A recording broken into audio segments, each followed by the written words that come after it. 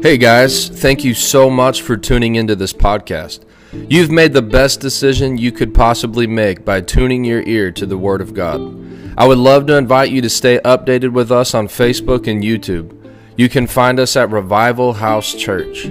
Father, bless this person and let the seed of the Word multiply 30, 60, and 100 times over in Jesus' name.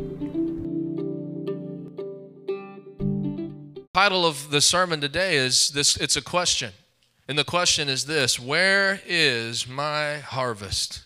Amen. Where is my harvest? The reason why I felt pressed by the Lord to preach this is because, guys, I'm a pastor.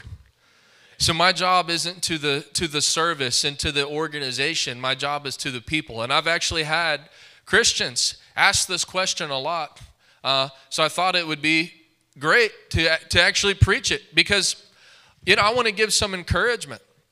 I think that this is a genuine question that if you stick with the Lord long enough, that you'll probably ask. And I want to give you permission in this room. Listen, it's okay to ask. Are you guys with me? I think that it's actually stupid to not ask questions. I think that you'll actually end up getting into error and you'll get into some dangerous stuff if you just only get single-minded and you put blinders and no one can ask questions, no one can bring a challenging thought. I'm not like that. I tell our young people all the time, I say, guys, listen, I'm not a pastor that you have to keep 50 feet away from me. I said, because I guarantee you every question that you're thinking, I've thought myself. Anything that you're probably thinking, about healing. Well, I question healing. What do you think? Well, I don't know if I believe, I don't understand healing. What am I going to do as a pastor? Oh my, get away from me. How dare you? It'd be bring your questions. That's our commitment. I don't know are you guys figuring this thing? It sounds kind of strange. If you guys could help me with that. That's our commitment, is to love one another.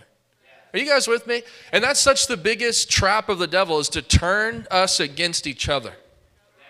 Where if we don't agree on everything, if we don't align, the first thing is just defense and separation. That's the devil. That keeps people divided. That keeps the church divided. I'm actually all for challenging thought. Because I'm not a religious person. I'm a truth seeker. I want the truth, the whole truth, and nothing but the truth. I don't want to know what religion says. I want to know the truth. I want to know what actually works and what doesn't work. I want to know what's real and what's not real. I'm not here to live my life in religion and some man-made ideas about things that if challenged, our answer is, I don't know why we do that, but we just do it because that's the way we've always done it. I don't know about you, maybe because of the generation I'm a part of, but that's not good enough for us. I've always asked, you can ask my mom, God, I'm reaping the fruit of my daughter is just like me, Emberly. I've always challenged everything. She's already 4, and I've already told her, just because I said, what can I do this? Can I eat this? Can I watch cartoons for 19 hours today? No, you can't. Why? Because I said so. Daddy, that's not good enough. That's not good enough for you to tell me because you said so. Why do you say so? And I'm like, I can't get mad. That's how I am.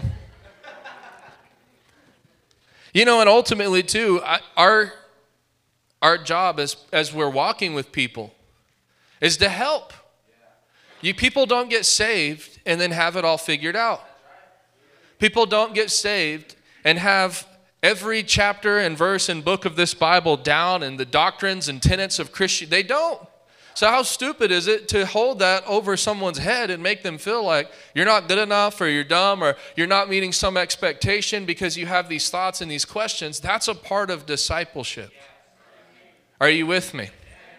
And so I've had this question asked. So I feel as a pastor, I want to just bring some perspective. I've asked this question. So if you've asked this question, let me give you permission. You're not spiritually less mature because it's like, man, I've had my thoughts. I've had my questions. To me, that's where real faith comes from. Real faith doesn't come from just believing everything that you've ever been taught and everything you've ever been told and without any challenge. Real faith to me is when other things, you can go through this process where other thoughts, other ideas, and I know this may sound dangerous. You may disagree with me. I'm not talking like throw your kids out, let them experience the world, but to me, my faith of what the Lord, the portion the Lord's brought me to, just personally, has came from those times where this question, this challenge, this whatever, I was confronted with it. And I had to not rely on what I heard from someone else. I had to dig into this book, and I had to walk through it by experience and come out on the other side with my faith refined, saying, I don't believe this just as because it's something I was taught. I believe it because it's been tested and proven and tried. And I can tell you what I believe about it for me. Are you with me? And so this is a question a lot of Christians have. Where is my harvest? Where is my harvest? And I want to say, guys, this is a genuine, fair question to ask as a Christian. You start asking, the devil will make you think, something's wrong with you. Nothing's wrong with you. So I need to do some groundwork. Because maybe you're watching this online, maybe you're here like harvest. I know sometimes in church we can use churchianity words, Christianese. We're speaking Christianese. People are like, harvest? What are you talking about? Are we farmers? What do you mean harvest? What I mean by harvest, and I'll lay a foundation for some of this, but where is all of these promises and blessing and stuff that the Bible teaches? Where is it? Where's the disconnect from the Bible says these things, but I'm not experiencing these things, so where's it at? What's the problem? I want to help with that. Amen. So let me just start in Galatians 6:9. And this is going to be a multi-week part. There's no way I could cover this all in one sermon, so I'll do my best just to cover at least one aspect of it today. Galatians 6:9, let us not grow weary while doing good, New King James. For in due season, say due season, we shall reap if we do not lose heart. There's so many things that I could just stop and pull out of that one verse. Number one, in due season. What is due? That means in the proper season. Guys, I'm going to tell you something. The whole kingdom, this is going to be a law that I'll more thoroughly express to you. But when God created the heavens and the earth. Are you guys with me?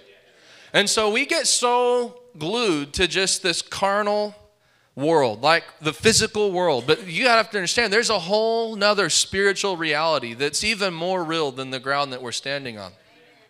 God is the creator. The earth is actually in the kingdom of God.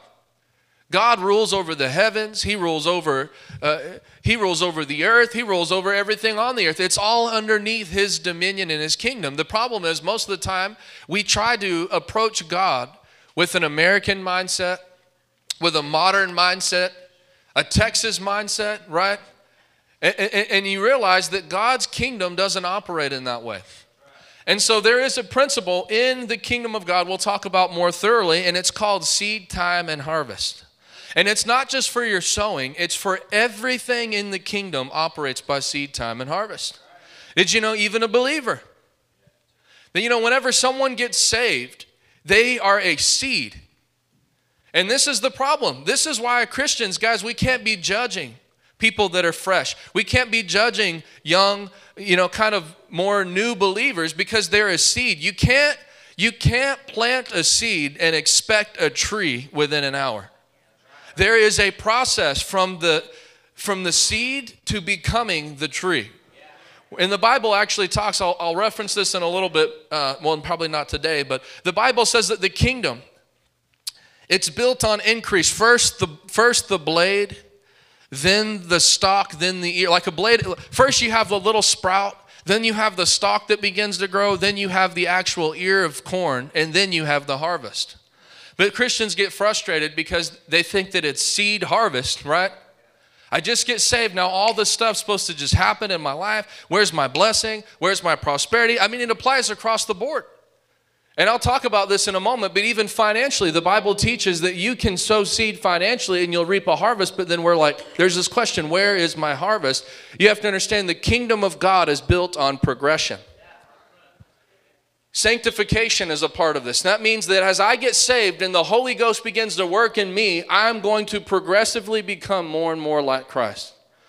So that means that I can have love, compassion, and mercy for you. You can have love, compassion, and mercy for me, because if we're walking with the Lord, we're changing every day.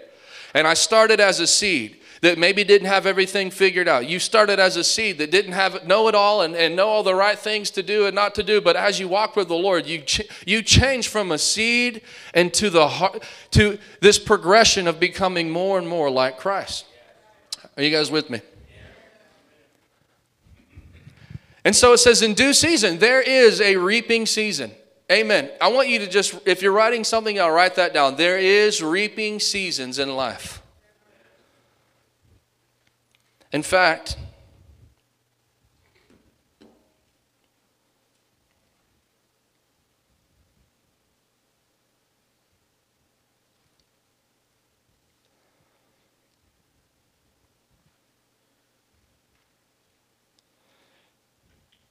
the Bible says in Ecclesiastes 3, 1 through 8.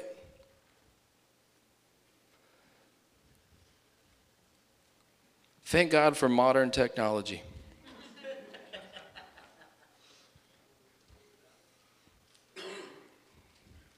A time for everything. There's a season. For everything, there's a season. A time to be very active. A time for every activity under heaven. A time to be born, a time to die. A time to plant, a time to harvest. So this is what he's saying. Don't grow weary in well-doing, for you will reap. In due season you shall reap if you don't lose heart. Say in due season.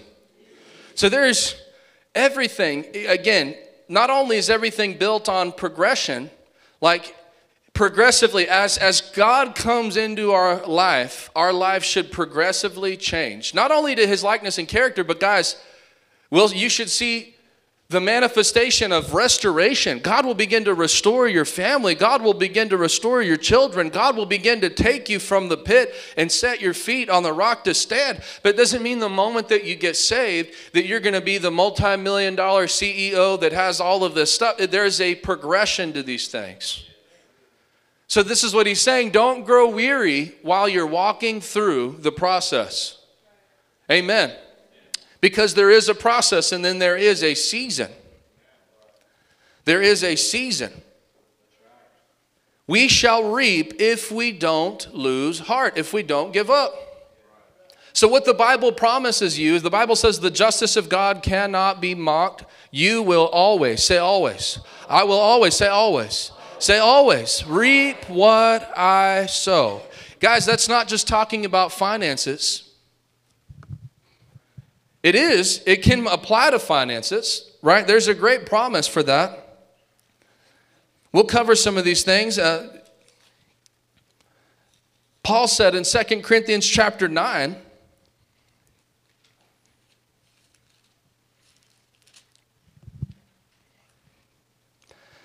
remember, a farmer who plants a few seeds gets a small crop, but the one who plants generously gets a generous crop. If you guys would too, continue to equal this out for me a little bit.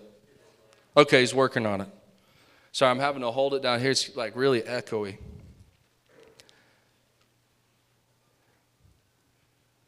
One who plants a few seeds will get a small crop. The one who plants generously will get a generous crop. You must each decide in your heart how much to give. Don't give in reluctantly or in response to pressure. For God loves a person who gives cheerfully. God will generously, here's the promise, God will generously provide all that you need. You'll always have everything you need and plenty left over to share with others. As the scriptures say, they share freely and give generously to the poor. Their good deeds will be remembered forever. For God is the one who provides seed for the farmer and then bread to eat. In the same way, he will provide. Say he'll provide. And he'll increase your resources, then produce a great harvest of generosity in you. Yes, you will be enriched in every way so that you can always be generous. Guys, sowing and reaping is not a law of finances. It's a law of the kingdom. Everything, say everything, is operates on sowing and reaping. Jesus said that in Luke chapter 6. You know, it's true, most of the time, we read Luke chapter 6 only in the context of giving. I'll read what he said. We read this most of the time.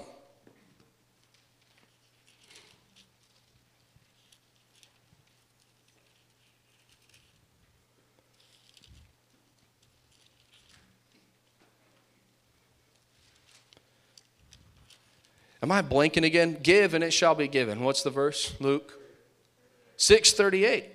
I was looking right at it. I didn't see it. There it is. Give and you will receive.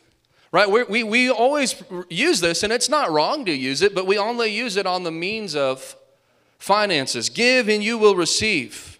Your gift will return to you full, pressed down, shaken together to make room for more, running over and poured into your lap. The amount that you give will determine the amount that you get back. That works for finances, right?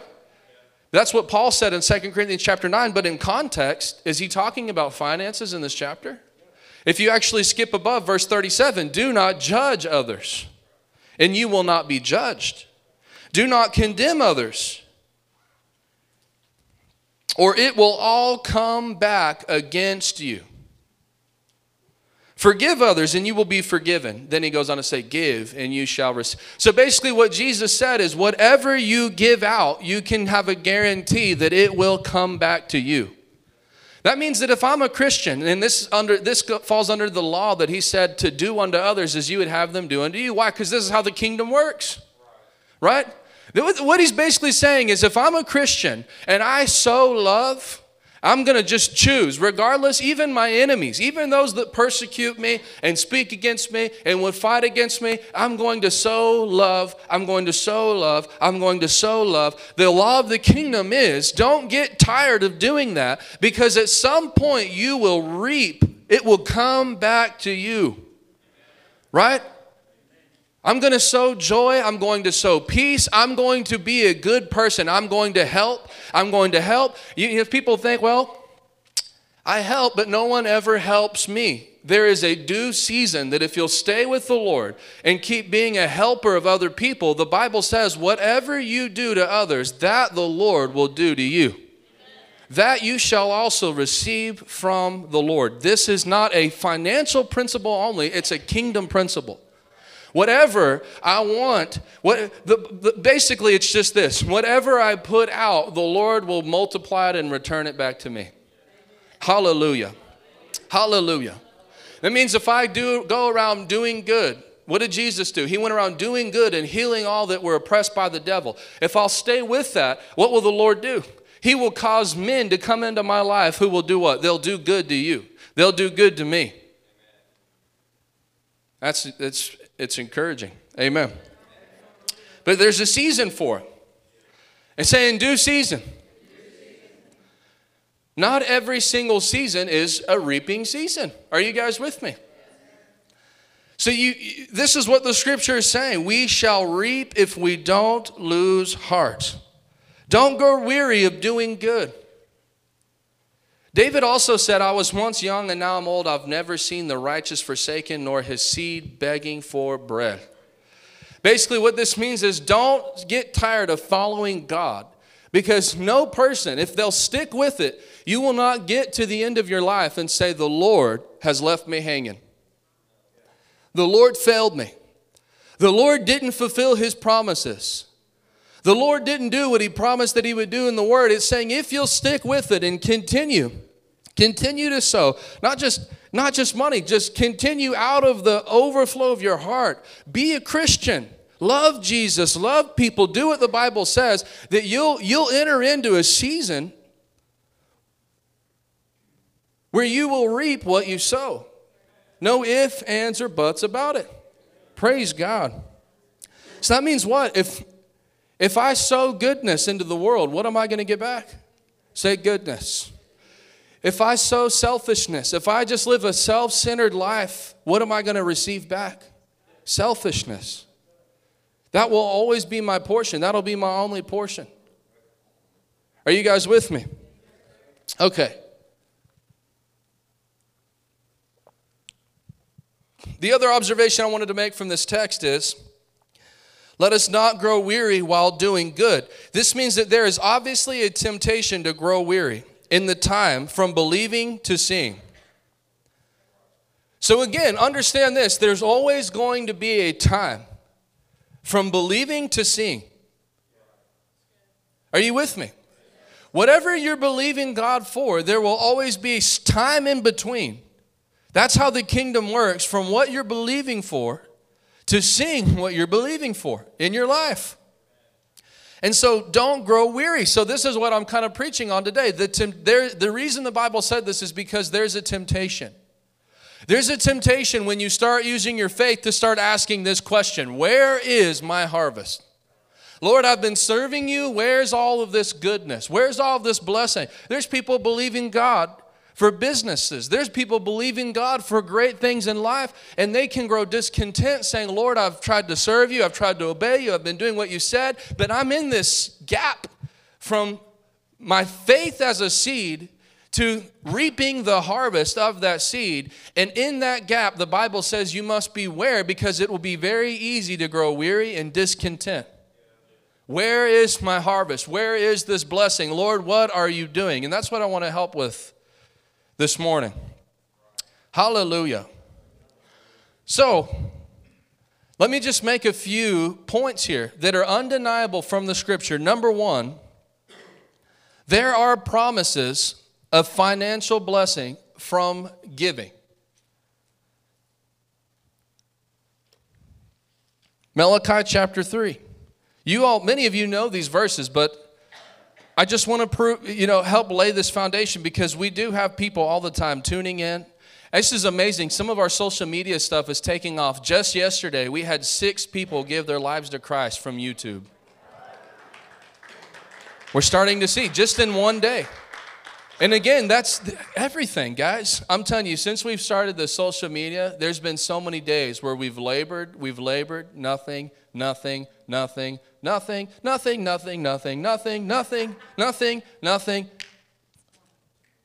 And then it just catches, right? If you know how it works, it catches in the algorithm and it starts putting it in front of people. And what is that? That's actually a kingdom law that was established in the Word of God, written thousands of years ago.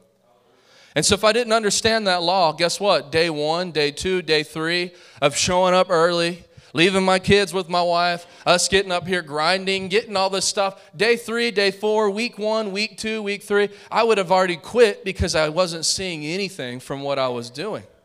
But the kingdom of God is built on progression. I'm not going to be tomorrow where I am today if I'll stick with the Lord. That's just a fact.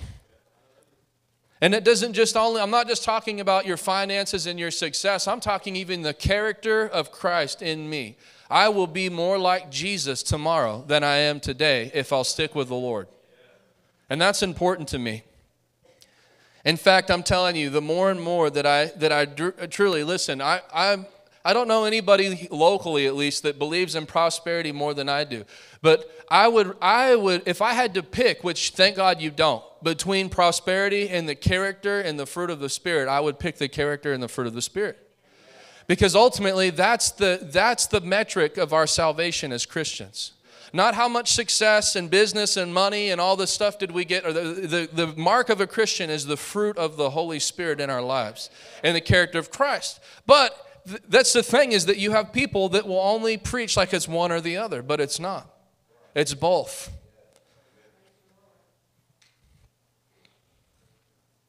And you don't have to compromise one or on the other. And you don't have to make it happen. That's actually what meekness, say meekness. Jesus said, blessed are the meek, a beatitude, for they shall inherit the earth. The word meek, it's translated to humble, but meekness actually means putting it's taking a disposition of my life is in the hands of God.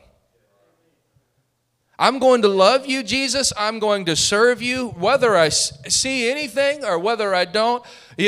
My reality is I'm going to put my life, my future, your plan, destiny, all of that in your hands, and I'm going to just serve you as a servant, as a slave to you, Lord. I'll lay my life down, and I'm just going to trust that by your hand, you're going to take me to the place that you've called me to go.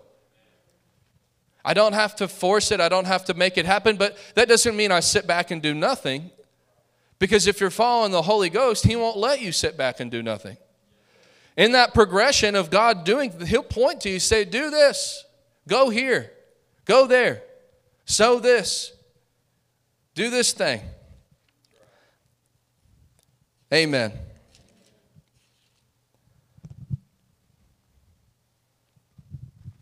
I'll try to be more disciplined, not get in rabbit trails. But, let's just look quickly. We'll go through these verses. Malachi chapter 3, verse 10. Here's a promise from God. He said they were not tithing to the Lord. They weren't giving offerings, tithing. They were disobeying the command of God. God commanded the tithe.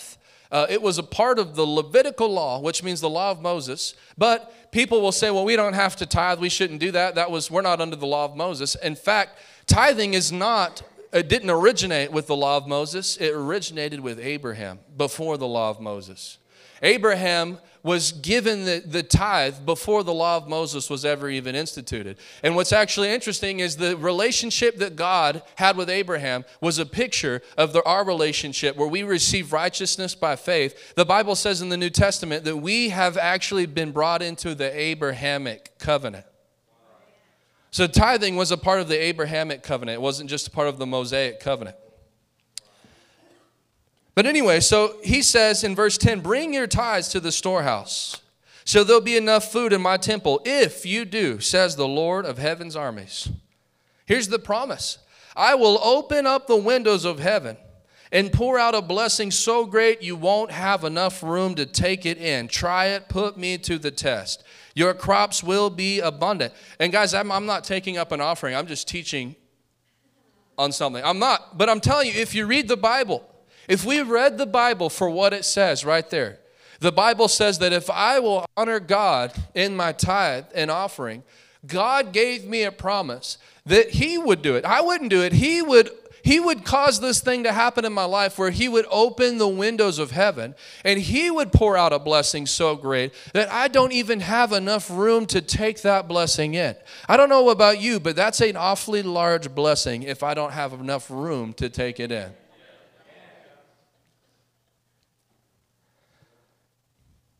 I just got a revelation. I actually believe that God's money, according to the Bible, is physical assets. Land, livestock, silver, gold. That's what's listed in Deuteronomy 8. I've started buying silver a little bit, and I start to realize that if God actually started blessing me with large amounts of silver, you would physically run into the problem where you don't have enough room to put it. I mean, really, I'm talking, you're like, there's not enough safe space. I got to go dig a hole or something and put this thing. Are you guys with me? Because, we translate that to just numbers on a screen. How can God bless me so much where, what does that mean? The quintillions of dollars where there's not enough screen space for the number? No, I mean, it's like physically, He'll bless you. There's not even enough. I mean, that's like in the blessing of God. He would bless them with so many livestock and cattle. In the old covenant, they didn't have enough land to keep it. I got too many cows and not enough land. That's the blessing of God. But that's a biblical promise. That's not my interpretation. That's something that God promised in His Word. Right? We read Luke 6:38. Give, it shall be given to you, pressed down, shaken together, running over, poured into your lap. We read 2 Corinthians chapter 9. He'll increase you. He'll enrich you in every way so that you can be generous. So here's my point. If you just read the Bible, there is no denying that there is a promise of blessing for giving finances to God. Right? So here's kind of my question now. What a lot of Christians will do is begin to act in faith on the Word of God. And then they'll find themselves from obeying God's word and believing Him to do what He said to that little middle period where they're looking, saying, Lord, you promised that you would do this. I'm doing what you said, but I'm not seeing anything. So here's kind of my question. Where is my harvest? Where is this blessing? I want to lay another foundation for you. There are promises of answered prayer. When you study the Bible, prayers are supposed to produce results. I understand that there's different types of praying. You know, there's different, you can go out and just talk and worship the Lord. And like, that's not prayer sent out with the intention of producing something. That's just you worshiping God. But there is a model of prayer where Jesus clearly taught, you pray, you use these principles, you do what I'm telling you to do. And it's not, maybe it'll happen, maybe it won't happen. And there's no denying it, that there are to be results from our prayers. Right? But most Christians, they never see anything their whole life, and then we just change the word. We change our theology to just reinterpret that God didn't mean what he said in his word. So, look, I'll give you an example. John chapter 14, verse 13. You can ask me for anything in my name, and I will do it. I will. So that the Son of God can bring glory to the Father. Yes, ask me for anything in my name. Did he say I might do it? I will. I will do it. You skip over to John chapter 15. Verse 5, yes, I am the vine, you are the branches. Those who remain in me and I in them will produce much fruit. But guys, I'm also going to talk about in this series some of the reasons why we don't see the result is because we're not actually doing what he said. One of the major keys to answered prayer, Jesus said, was remaining in him. So here's the question. What does it mean to remain in Christ? When I get up and my feet hit the ground, if I patterned my life in a way where I'm living outside of Christ, if I'm living outside of him, then there's no guarantee of anything that I'm doing. I am the vine, you're the branches. Those who remain in me and I in them will produce much fruit. For apart from me, you, and that's not just success, guys, it's all of it. It's the fruit of the Spirit. It's the character of Christ. It's your family being sanctified and saved. But I also do believe in Proverbs 10:22, the blessing of the Lord will make a man rich and add no sorrow to it. And when you read all of it in its proper context, when you read Malachi chapter 3, and you're not trying to be a Pentecostal or a Baptist, you're being a person with a brain that's reading the Bible, God's not talking about spiritual blessings. He's talking about physical, material goods. Anyone who does not remain in me is thrown away like a useless branch that withers. Such branches are gathered into a pile to be burned. But if you remain in me, say if. So this isn't just a free-for-all. You can just blab and grab whatever you want, no matter how you're living, no matter what you're doing. That's not what he's saying. If you remain in me, and my words remain in you, you can ask me for anything you want, and it will be granted. So the Bible, John 14, John 15, look at John chapter 16, one more verse. Verse 23, now Jesus is speaking of the time that he's going to ascend to heaven to be with the Father. At that time, you won't need to ask me for anything. I tell you the truth, you'll ask the Father directly. Praise God, because that's something that the atonement did. The blood of Jesus purified us, sanctified us, made us righteous and holy and justified, where the Bible says now me and you can actually come into the unfiltered presence of God. In our spirits, not in our flesh. Our flesh couldn't handle the glory of God. I'm telling you, I had an open vision where I saw Jesus. I couldn't even look at his face. The Bible says that the Son, and I think it's in 1 Timothy chapter 6, he lives in light that's so blinding and so pure that no man can approach. Our flesh, it's like, if you go to heaven, because I've actually heard stories, people go to heaven. You didn't go to heaven. Your spirit, you had an open vision, whether you were, it was so real, whether you were in the flesh or in the spirit, no man can know, Apostle Paul said, but you didn't go in your flesh because your flesh would be dead. My flesh would be dead. He is so pure, so righteous and holy and incorruptible that this body that is decaying can't stand in that glory and that holiness. But when we get glorified bodies, praise God, we'll be able to talk with Jesus face to face. Oh my gosh, it's going to be amazing. I'm all for healing, guys. I'm all for it, but I'm telling you, people are like, I don't believe in a pre-tribulation rapture. I'm like, well, then you don't believe in it, but I'm on the first bus out of here. Amen.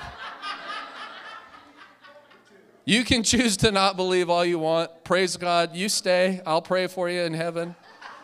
I'm on the first ship out of this place. Because although we can experience mighty blessing of God in this earth, and we have a plan and a purpose, and you have to understand that my purpose here is not just for the sake of being here to prosper. Paul said, it's better for me that I go, but for your sake I'll stay. He understood that his life on the earth, the reason why he even used his faith to maintain his life on the earth was for the purpose and the advancement of the kingdom of God. Because if it wasn't for that, it's better to go. Amen. And then there will come a day, whether we're here when that trumpet blows and we're caught up to meet the Lord in the air, or you come to an age, you come to a place where you can say, like Apostle Paul said, I finished my race. I've poured out my life like an offering to the Lord. I kept the faith. I did what the Lord told me to do. Man, I'm telling you, the Lord will let you. You enter into your reward.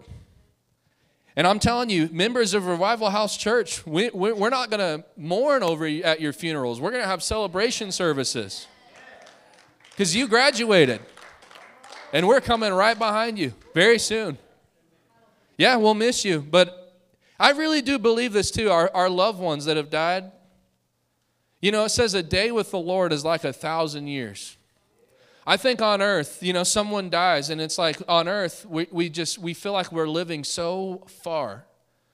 Just like they've been gone so long. But in heaven, I think they'll get to heaven and it's like, oh, hey. Wow, I feel like I just got here. Look, there's my mother, there's my sister, there's my children, and it was like 70 years on earth, but it was like a moment in the presence of God. To us, it feels like a long time. To them, they'll be like, I just left. I like blinked a few times, and now my whole family's here with me, you know? And so you have to filter. That's why the Bible says we don't grieve like everyone else because of our hope that we have in the resurrection. But he said, I'll tell you the truth. You'll go to the Father directly. I'm like, how did I get off on that rabbit trail? Because you said you'll go to the Father directly. That's what Jesus did. He made a way for that. And you'll come using my name. He will grant you your request because you use my name. You haven't done this before, but ask using my name. And you will, there it is again, you will receive. And you'll have abundant joy. So that's not just one verse. It's all throughout the Bible. Jesus said it repeatedly. You can ask for anything. If you abide in me and my words remain in you and abide in you, you can ask for anything you want and it'll be granted. You can go to the Father directly using my name and he'll give you whatever it is that you ask for. Right? So the Bible promises that. But how come as Christians sometimes we don't experience that immediately? And sometimes Christians will grab a hold of this thing and they'll start using it. I don't know, you know, for lack of better terms, but just spinning the slot machine with the Lord. And then they're not seeing this come to pass. And it causes discontentment in people's hearts. It causes offense. It causes hurt. It causes questioning. It causes doubt. It causes unbelief. When I do what the Lord said to do in the Word, but yet I'm not seeing. So that's what I'm going to bring some perspective to for a little bit more this morning. Are you guys okay? But there's no doubt that there are promises in the Bible for us to sow seed, we reap a financial harvest. Right?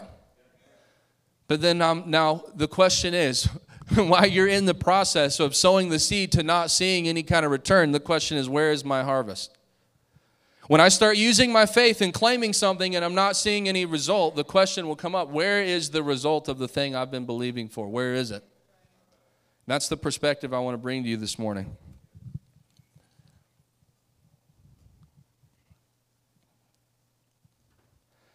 What Christians do is they begin to stand on this stuff, and then when they don't see it, on this stuff, on the word, better word there, They begin to stand on the word, and then they don't see it. They get upset, they get frustrated, they get angry, and they let unbelief come in. So the first perspective that I want to bring to us this morning, I've asked the Lord, this is something the Lord showed me from the word. But number one, write this down, and go ahead, before you do, turn your Bible to Deuteronomy chapter 8.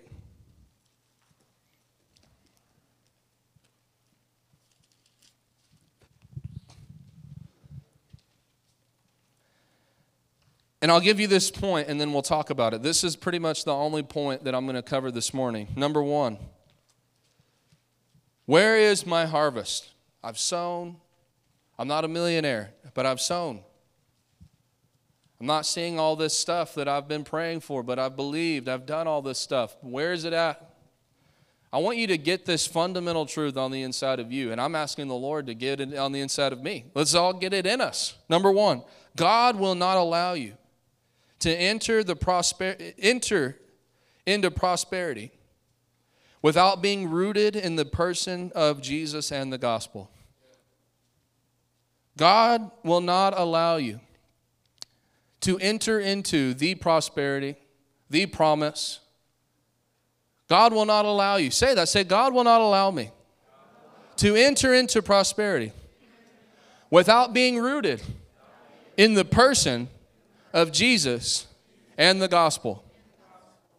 Deuteronomy chapter 8, 6 through the end. We'll start here. So obey the commands of the Lord your God by walking in his ways and fearing him. For the Lord your God is bringing you into a good land, flowing with streams and pools of water, with fountains and springs that gush out in the valleys and hills. It is a land of wheat and barley, of grapevine, fig trees, and pomegranates, of olive oil and honey. You know, it's the promised land. What is the promised land? Guys, the promised land, it's life in the Spirit of God. It's all the promises of God that's been given to us. That is our reality. But I'm actually going to show you that that God can give us promises, and then there's things that we can resist that actually don't change the promises that he gave us, but it hinders our ability to ever step into those promises. And you see that with the people of Israel.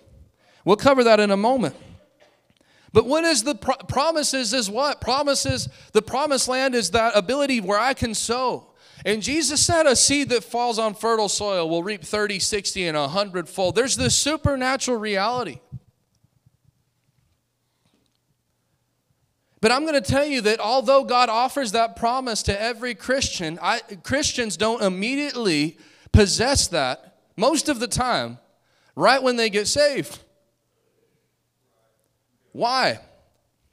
And I'll tell you why in a second if you'll stay with me. This is the land where food is plentiful, and that's the promise of God for every person. The Bible says, the Lord is my shepherd, I shall not want.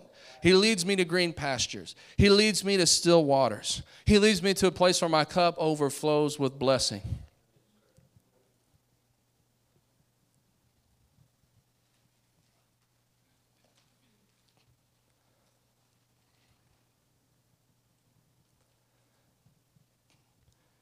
And it goes on to say, when you have eaten your fill, be sure to praise the Lord your God and the good land that he has given you. And I also want to just say this, guys. I do fundamentally think that things are going to change in America in the next 3 to 5 years. I don't think that the world, I don't think that the laws, I don't think the church is going to look the same way in 3 to 5 years as it does right now. The reason I'm telling you that is because promised land doesn't just mean having a fat, stacked bank account. You know, there's persecution. There's no denying that there's persecution. There's Christians that are being martyred. Everybody's like, do you think that we'll actually be alive when America begins to martyr Christians? Surely that must be the end times, right? When America starts to martyr Christians. There's Christians in China. There's Christians in the Middle East. There's Christians in North Africa. There's Christians in Asia. There's Christians all over the world that are being martyred right now. Are we in the rapture? That hasn't happened yet, has it? You know, and so I'm not talking about life without persecution. But I do believe that God, the true blessing of God is God giving the Christian and the church the ability to prosper even in the midst of great resistance. Like if America goes totally communist, and this is why I got kicked off of YouTube.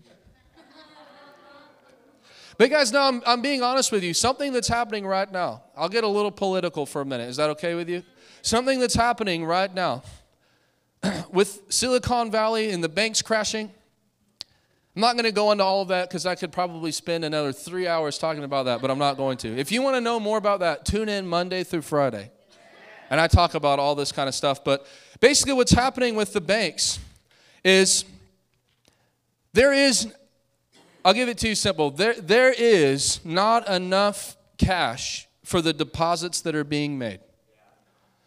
There used to be a law where the banks had to have a certain amount of physical money for every deposit. What's a deposit? When you go, you get paid, you go to the bank, you put your paycheck in that bank. They used to be required to have a certain percentage of those deposits in physical assets, which I don't think cash is an asset, but that's what they call it, right? As of 2020, this is what you see happening is they'll always push these bills and push these things with all these great little white horse, knight on shining armors, things in the forefront, but they'll slip in all this junk.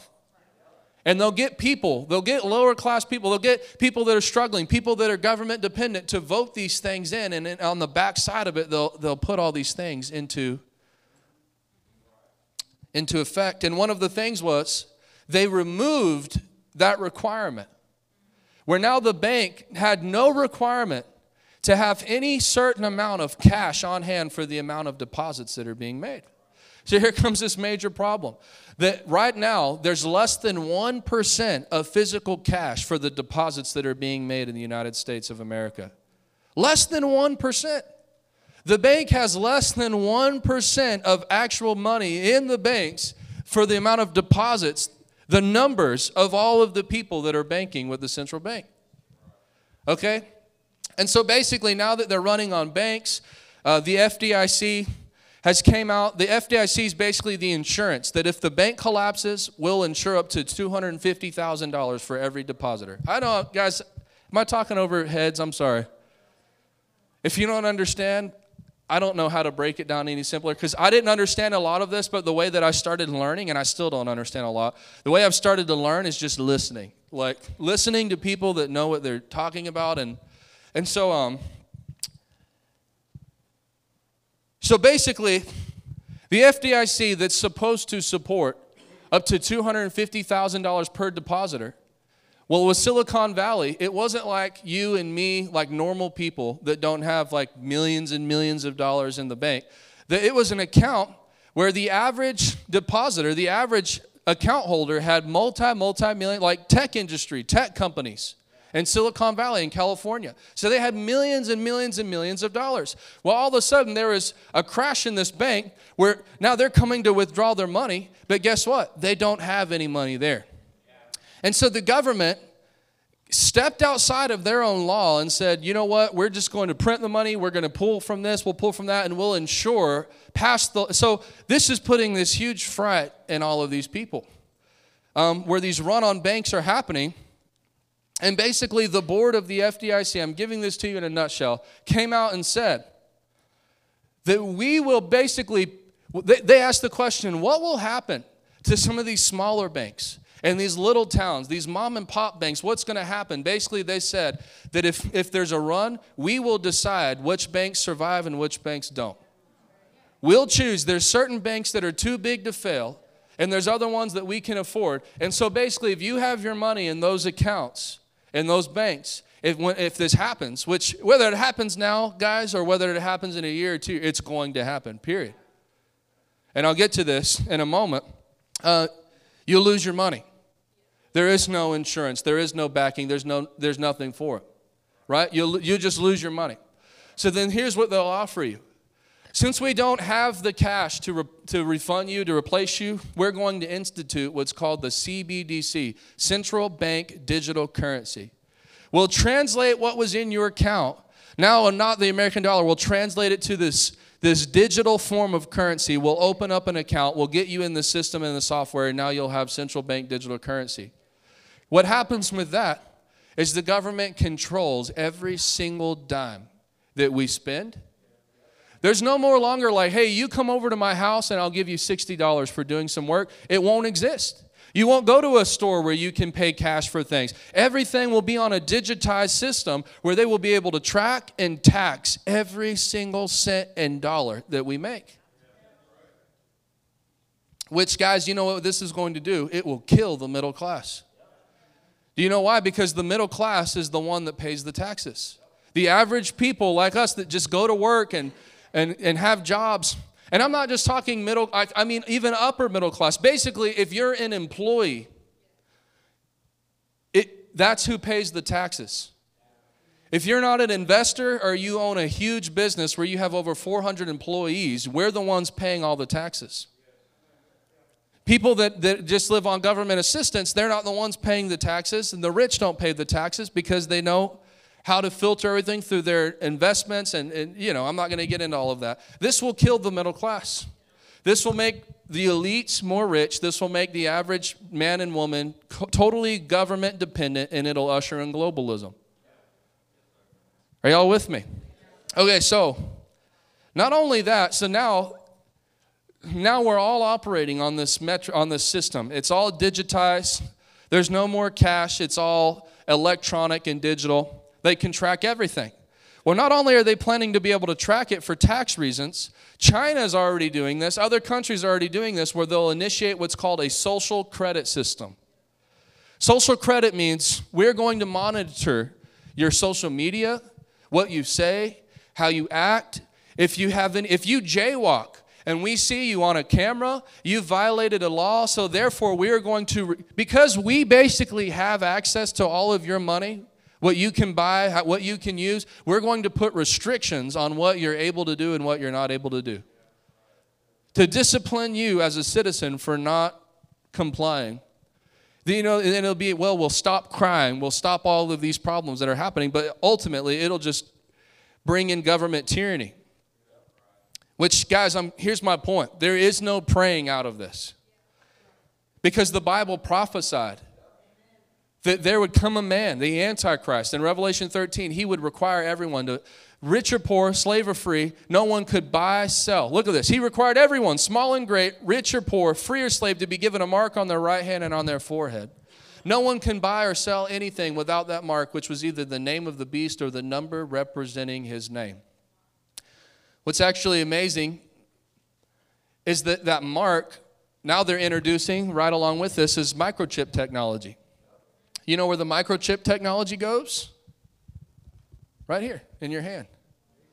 Where now you got Apple Pay. Have you ever seen those people that can go up somewhere and just like, they don't even put anything in. They just put their phone up to it? Have you guys seen that? It's called Apple Pay. You'll have a chip in your hand where you don't even need your wallet. Just swipe your hand. Guess what? Elon Musk started a company in 2016. And you know what the company does? Puts chips in your head. He will require, I'm not saying he's the Antichrist. If you've seen my goofy YouTube stuff that I do, I don't really believe he's the Antichrist, but I'm saying you see the stage being set. He actually started a company where now you'd be required to take a mark on your forehead or on your hand, and without these marks, you can't buy, sell, trade, anything. You see that happening? So the point that I'm getting to, even with the church, this is what they'll do in China. This is what they're going to do in the United States of America, is the same way that a few weeks ago I got my YouTube channel shut down for, quote, preaching medical misinformation. What they'll be able to do is not only shut down our YouTube account, they'll be able to freeze our bank account. Now you can't pay your electricity. You can't do, they'll freeze. They'll have the ability to totally freeze and seize and control what you're doing. So when I'm talking about prosperity, I'm not talking about us just rolling around pie in the sky, but what I am saying that if we hook in with the Lord, even in that tyrannical system, God will give the church the ability to prosper in the midst of it. But it may look different than how it looks right now. Money may look different. The system, the structure, everything may look very different than how it looks today. Church may look different in America than how it looks today. But the body of Christ will thrive. The body of Christ will prosper. The body of Christ will win souls. And the body of Christ will continue to advance the kingdom until Jesus Christ returns. Are you guys with me? Hallelujah. Hallelujah. I usually stop about 12:30. That's like 2 hours, right? You guys can handle 2 hours, right? Like, man, you preach a long time. Really? You go to the movie theater and it's 2 hours long.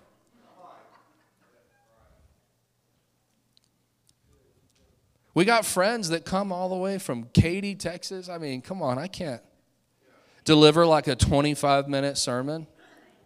What a waste of their time.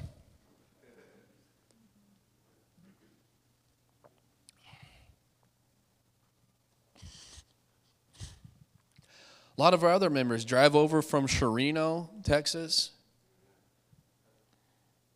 He said Huntington. I live 3 minutes behind the church. So I just want you guys to understand. I want you to just get this. Like, prosperity doesn't mean famine never comes. Because when Abraham, Isaac, and Jacob, every single one of them lived through famines in their lifetime. Yet their faith didn't prevent the famine from coming, but what did their faith do?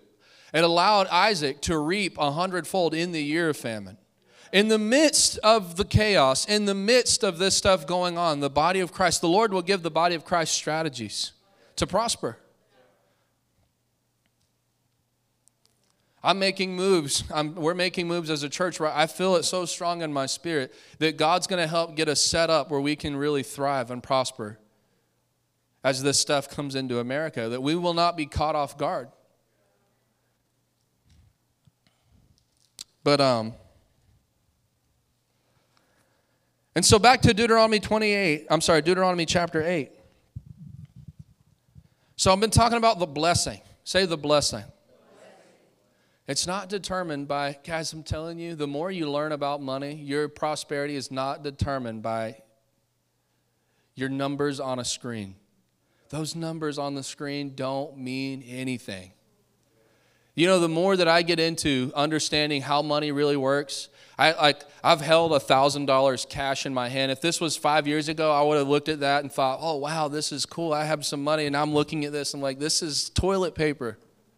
It gives me buying power, but this isn't even money. This isn't even real money. All this is buying power. This lets me go to Walmart and meet temporary needs. Your prosperity is not measured by that. It's not measured by that.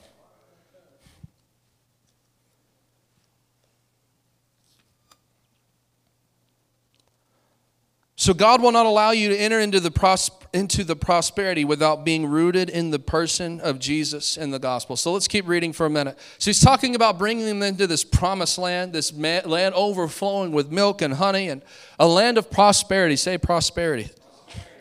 Where they lack nothing. Where the food is plentiful and nothing is lacking. Say nothing is lacking. I do believe that this is a covenant promise to every single believer. That we can enter into a place where nothing is lacking. But I'm going to tell you, the moment that you get saved, you don't immediately enter into that place. And I'll show you why in a moment.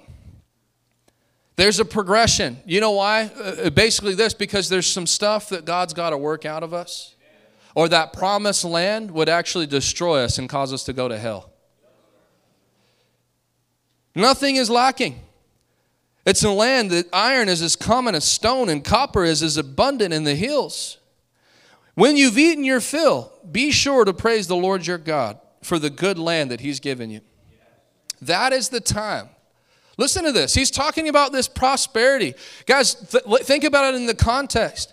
If I've been sowing seed, and now I'm believing God for this huge mega harvest and all these opportunities and all this greatness, all these things in my life. And when I get there, it's just pie in the sky. And God actually says, go with great caution. Because that is the time to be careful. Beware that in your plenty you don't forget the Lord your God and disobey his commands, his regulations, and his decrees that I'm giving you today. For when you have become full and prosperous, when you reap 30, 60, 100-fold, and everything explodes in your life, and now you're just this great success, when you have come to that place, when you've built fine homes to live in, and when your flocks and herds have become very large, and your silver and gold have multiplied, along with everything else, be careful. Do not become proud at that moment and forget the Lord your God who rescued you from their slavery in the land of Egypt. Don't forget that he led you through the great and terrifying wilderness with its poisonous snakes and scorpions, where it was so hot and dry. He gave you water from the rock. He fed you with manna in the wilderness, a food unknown to your ancestors. He did this to humble you and test you for your own good. You know, it's actually crazy to think about. From the moment that they left Egypt, the Bible says that Egypt, it was just a type and shadow, right? That whole story, the Exodus, was a type and shadow of Christ. What was that a picture of, the Israelites leaving Egypt? Say salvation. And so they had to undergo a process from salvation, from being delivered from the system of this world, translated from the kingdom of darkness into the kingdom of light, to actually possessing the promised land. The Bible says God led them on this journey. What verse was I on? He did this, verse 17. Can you go back? He did this. So they're on this journey. What's the purpose? When you get in that season from that place from I'm sowing, where's my reaping? I'm believing, where's my manifestation? What's the purpose of this season? To humble you and test you for your own good. Say, for my own good. Say, if I'm not reaping, it's for my own good right now. If I'm not walking in 100-fold return on every seed that I sow, say it's for my own good right now. If my business isn't multi-million-dollar today, say it's for my own good. He did this so that you would never say to yourself, I've achieved this wealth in my own strength and energy. Remember, the Lord your God, he is the one who gives you the power to be successful. The Bible, other translations say he is the one that gives you the power to create wealth. There's an anointing to create wealth. There's an anointing on the believer to create wealth. Say wealth. And again, if you read in context of Deuteronomy chapter 8, what did he identify as wealth? When you've become full and prosperous, you've built fine homes. Say homes. That's land. That's property. When your flocks and herds, that's livestock, have become very large, and when your silver and gold have multiplied. The Bible defined wealth in God's standard thousands of years ago as physical assets, not numbers on a screen. Say land. Say silver and gold.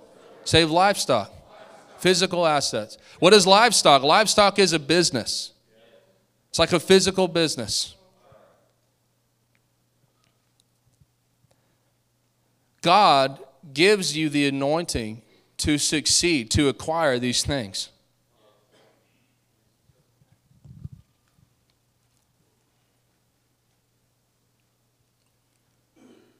You know what? When I actually stopped going in the direction of pursuing after numbers and pursuing after American toilet paper, and I started shifting my faith, my mindset, and going into another realm of like what God defines as wealth in the Bible.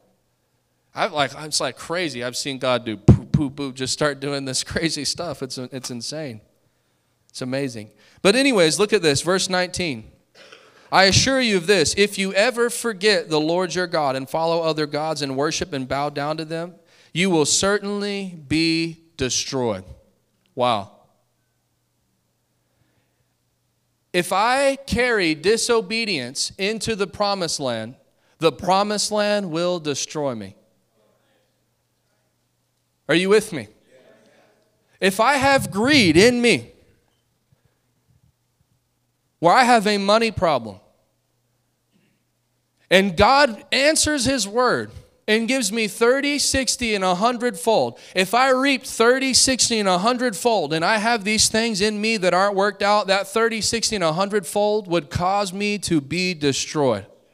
Are you guys with me? There's so many people, where is my harvest? Where is my harvest? I would actually question, instead of being so discontent with where is the manifestation of all these things, to fix your eyes on Jesus and begin to ask him to do a deep internal work on the inside of you and say, I'm not going to be so fixated on where my harvest is, Lord, but I actually want to go through this process of you making me into a person that can actually possess the promised land and the promises of God. There's a lot of people, there's a lot of men that if they reap 30, 60, and 100-fold of every seed that they sowed, that they would cheat on their wives next month. If God took them to a multi-million-dollar level, ask this honest question, if me and my family, not just you, because you have to understand that this changes your life. This would change your life. Your whole life, not just you, your spouse, your children, everything. If I were to enter into a place where God actually put like $10 million in my hand, is my life, is there flesh, is there disobedience, is there stuff in my life that would actually cause me to go to hell? You know that if God put $10 million in some people's hand tomorrow, you know what they would do? I'm on vacation for 6 months of the year.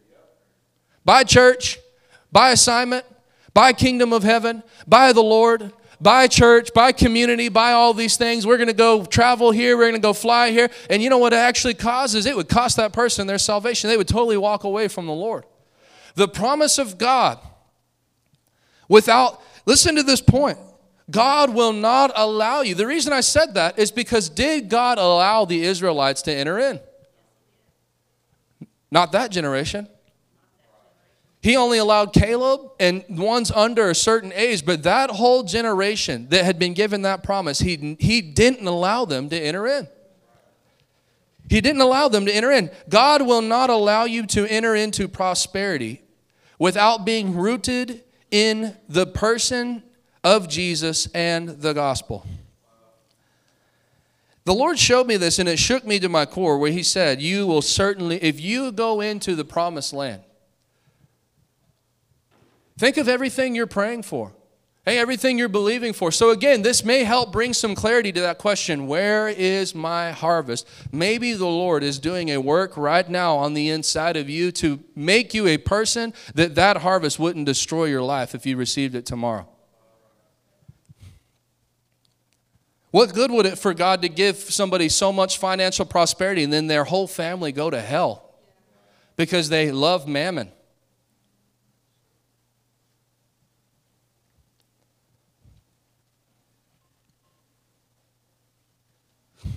What good would it for God to cause somebody to create a business where you have all this success and now you start operating at the multi-millions of dollars, and now the government comes in 3 years and you have all this success, and now they test you and they try you and they put your back against the wall and they say either you totally comply against the word of God or we're going to ruin your business? How many Christians would just totally comply because of success?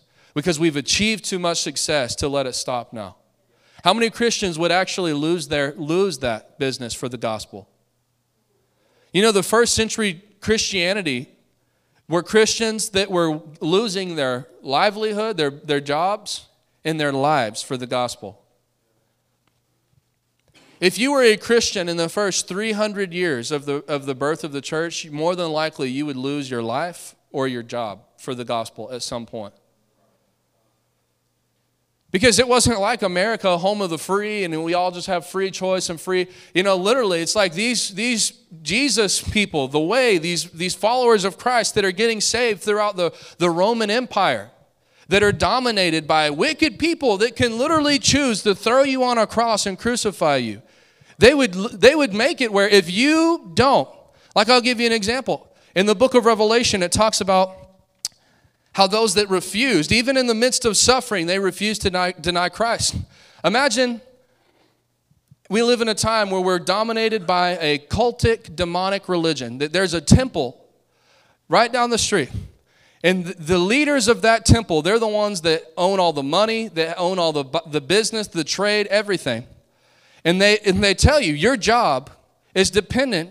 You work for the people that own that temple, right? Are you guys with me?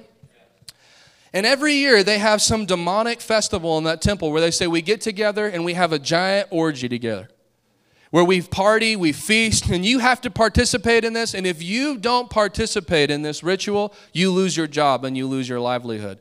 Well, guys, there wasn't Craigslist, there wasn't unemployment. You lost your job, your family doesn't eat, you die. This is ancient antiquity we're talking about here. The Christians would stand up and say, we cannot. How many Christians today would go just party, right? I'll go party today and then the Lord will forgive me because he understands that my job was on the line. Well, we wouldn't do that, really. Everybody did it in 2020.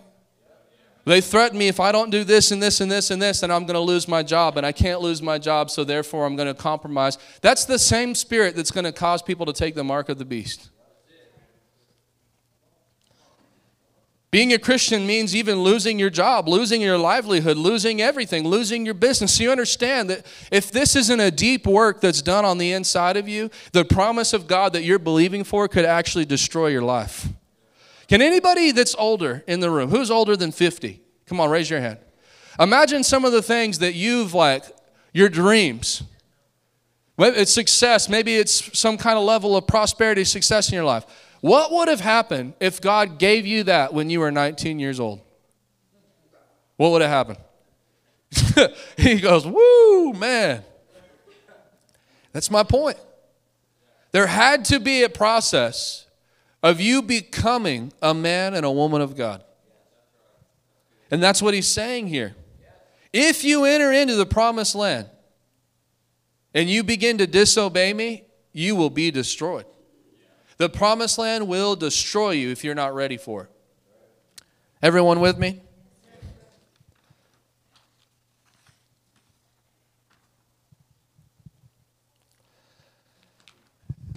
So this point was this: when God will not allow you to enter into prosperity without being rooted in the person of Jesus and the gospel.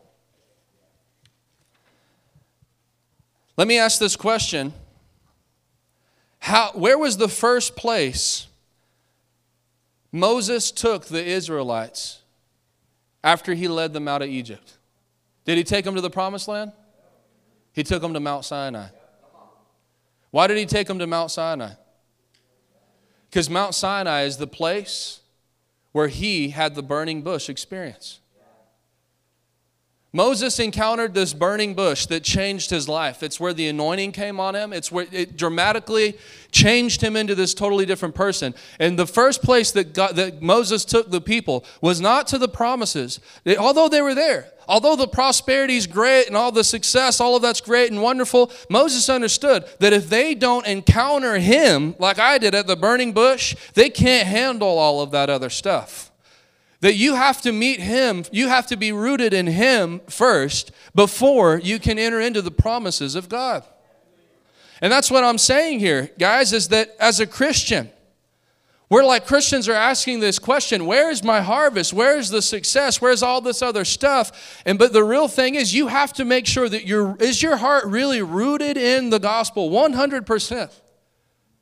Have I allowed God to take me through this process where I've truly laid everything down to follow Jesus? Everything down.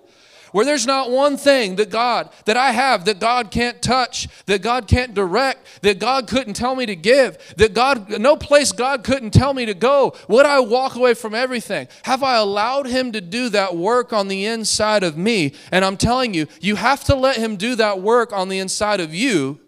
Because number one, you could never handle the promise of God without it. And then number two, in fact, I believe that God wouldn't allow you to go into the promises of God. Because he's a good father. He's not just some deity or thought or idea. He's a father that loves his children. He loves his children. Would God allow something destructive to be in the hand? Let's think of dynamite. I've heard it said like this, and I used this Wednesday night, but dynamite is an amazing tool, right? You could go clear holes through the sides of mountains with dynamite and build train tracks. It's an amazing tool. But what happens if I were to take that stick of dynamite and put it in the hand of my 1.5-year-old? It would kill her. Would I ever put dynamite that could be used for great industrial use in the hands of my 1-year-old? No, I wouldn't. Why? Because I'm a loving father. Are you guys with me? So basically, if you've asked yourself, where is my harvest? The first, all of this somehow comes back to this kind of point. Where's my harvest? Where's all this at? My real question is, my real point is, position yourself at the feet of Jesus. Ask the Holy God, what if, let me ask a God honest question here for all of us as Christians. You meet Christians that they're so upset about their harvest, my blessing, my this, my that. What if you took that same intensity and you directed it in Galatians chapter 5? Where the Bible says the Spirit produces this kind of fruit in our lives: love, joy. What if instead of, Lord, where's my harvest? Where's my opportunity? Where's my blessing? What if you take that same radical approach and said, where's the joy in my life? Where's love in me, Lord? Where's goodness? Where's kindness? Where's patience? Where's faithfulness? Where's gentleness? Where's self-control? What if I stopped being so concerned about the promise and I pressed into the God of the promise and allowed Him to do this work on the inside of me? And guys, I'm actually telling you that if we would begin to do that, you would see that God would allow things to flow more free in your life. You don't have to come behind Him, checking on Him every day. Did you forget about your word, Lord? It'll just begin to flow. But always ask the question, if I'm not walking in some level of the promise of God, is there a work the Holy Ghost is trying to do on the inside of me that must be done? Everybody getting that today? I'll give you this last little point here. You need to encounter Him before you can possess the land. Thank you, Jesus. Guys, I read a book by John Bevere, and I'm going to tell you that he actually said something that shook me. And I do, like, it's so needed. But in the 1980s, and guys, I'm a word of faith guy. 1980s, 1990s, the word of faith. This is a quote from him. And I'm a truth seeker. Like, I'm not a religious, I just have to be one thing or the other. I just want truth. But he said this, and it was needed then, and it's still needed. But he said this in the 1980s, 1990s. He said, something began to happen that started out so pure and so holy, but it began to be corrupted when teachers began to teach people about the promises of God without introducing them to the God of those promises. That shook me. The Word of Faith movement, anybody that was in it knows that yes, people got saved, but it wasn't an evangelical outreach ministry. It was a revelation to the body of Christ, to Christians. But there's a problem when you start preaching the promises of God to people that aren't even saved. Like, the promises are great, but you're introducing them to the promised land without taking them to Sinai first. And you don't realize that without Sinai, man, they'll never even stay in the promises. And those promises will destroy their life. And it shook me, and I was like, man, that's so absolutely critical. I'm not taking away from any of this as truth. We just established that the Word says that there's a harvest for our sowing and that there's answers to be given to our prayers and faith can possess all things. But what I am saying is people need to first meet Jesus. People need to have a life-countering, life-shaking moment with the resurrected Son of God, Jesus Christ, that changes them from the inside out, where they get born again and totally rooted in the person of Jesus and in the message of the gospel to forsake all things to follow Him before any of these promises can even make sense in our lives. Because God has no problem blessing His children with prosperity. But God's not wanting the children to obtain prosperity at the expense of forsaking the call of the gospel, which is to forsake all things to follow Jesus. Are y'all with me? So God never let the Israelites inherit the land because they wouldn't become the people who could handle the promise. God gave them all these promises of land overflowing with milk and honey, livestock, silver, gold, all these things. Let me ask a question. Was it real? Did he mean those promises? Did they inherit those promises? Say no. So people question, well, if all of this is true, then how come I don't see any of it? Well, those promises were true to them, and they didn't see any of it. And it wasn't because it wasn't true. It was because they wouldn't let God do the work on the inside of them that needed to be done. Are y'all with me? Holy Ghost, help us. Amen. Praise the Lord. That's all I got for you this morning. Does that help anybody? I have several more points, perspectives that I'm going to bring over the next few weeks to this. Where's my harvest at, Lord?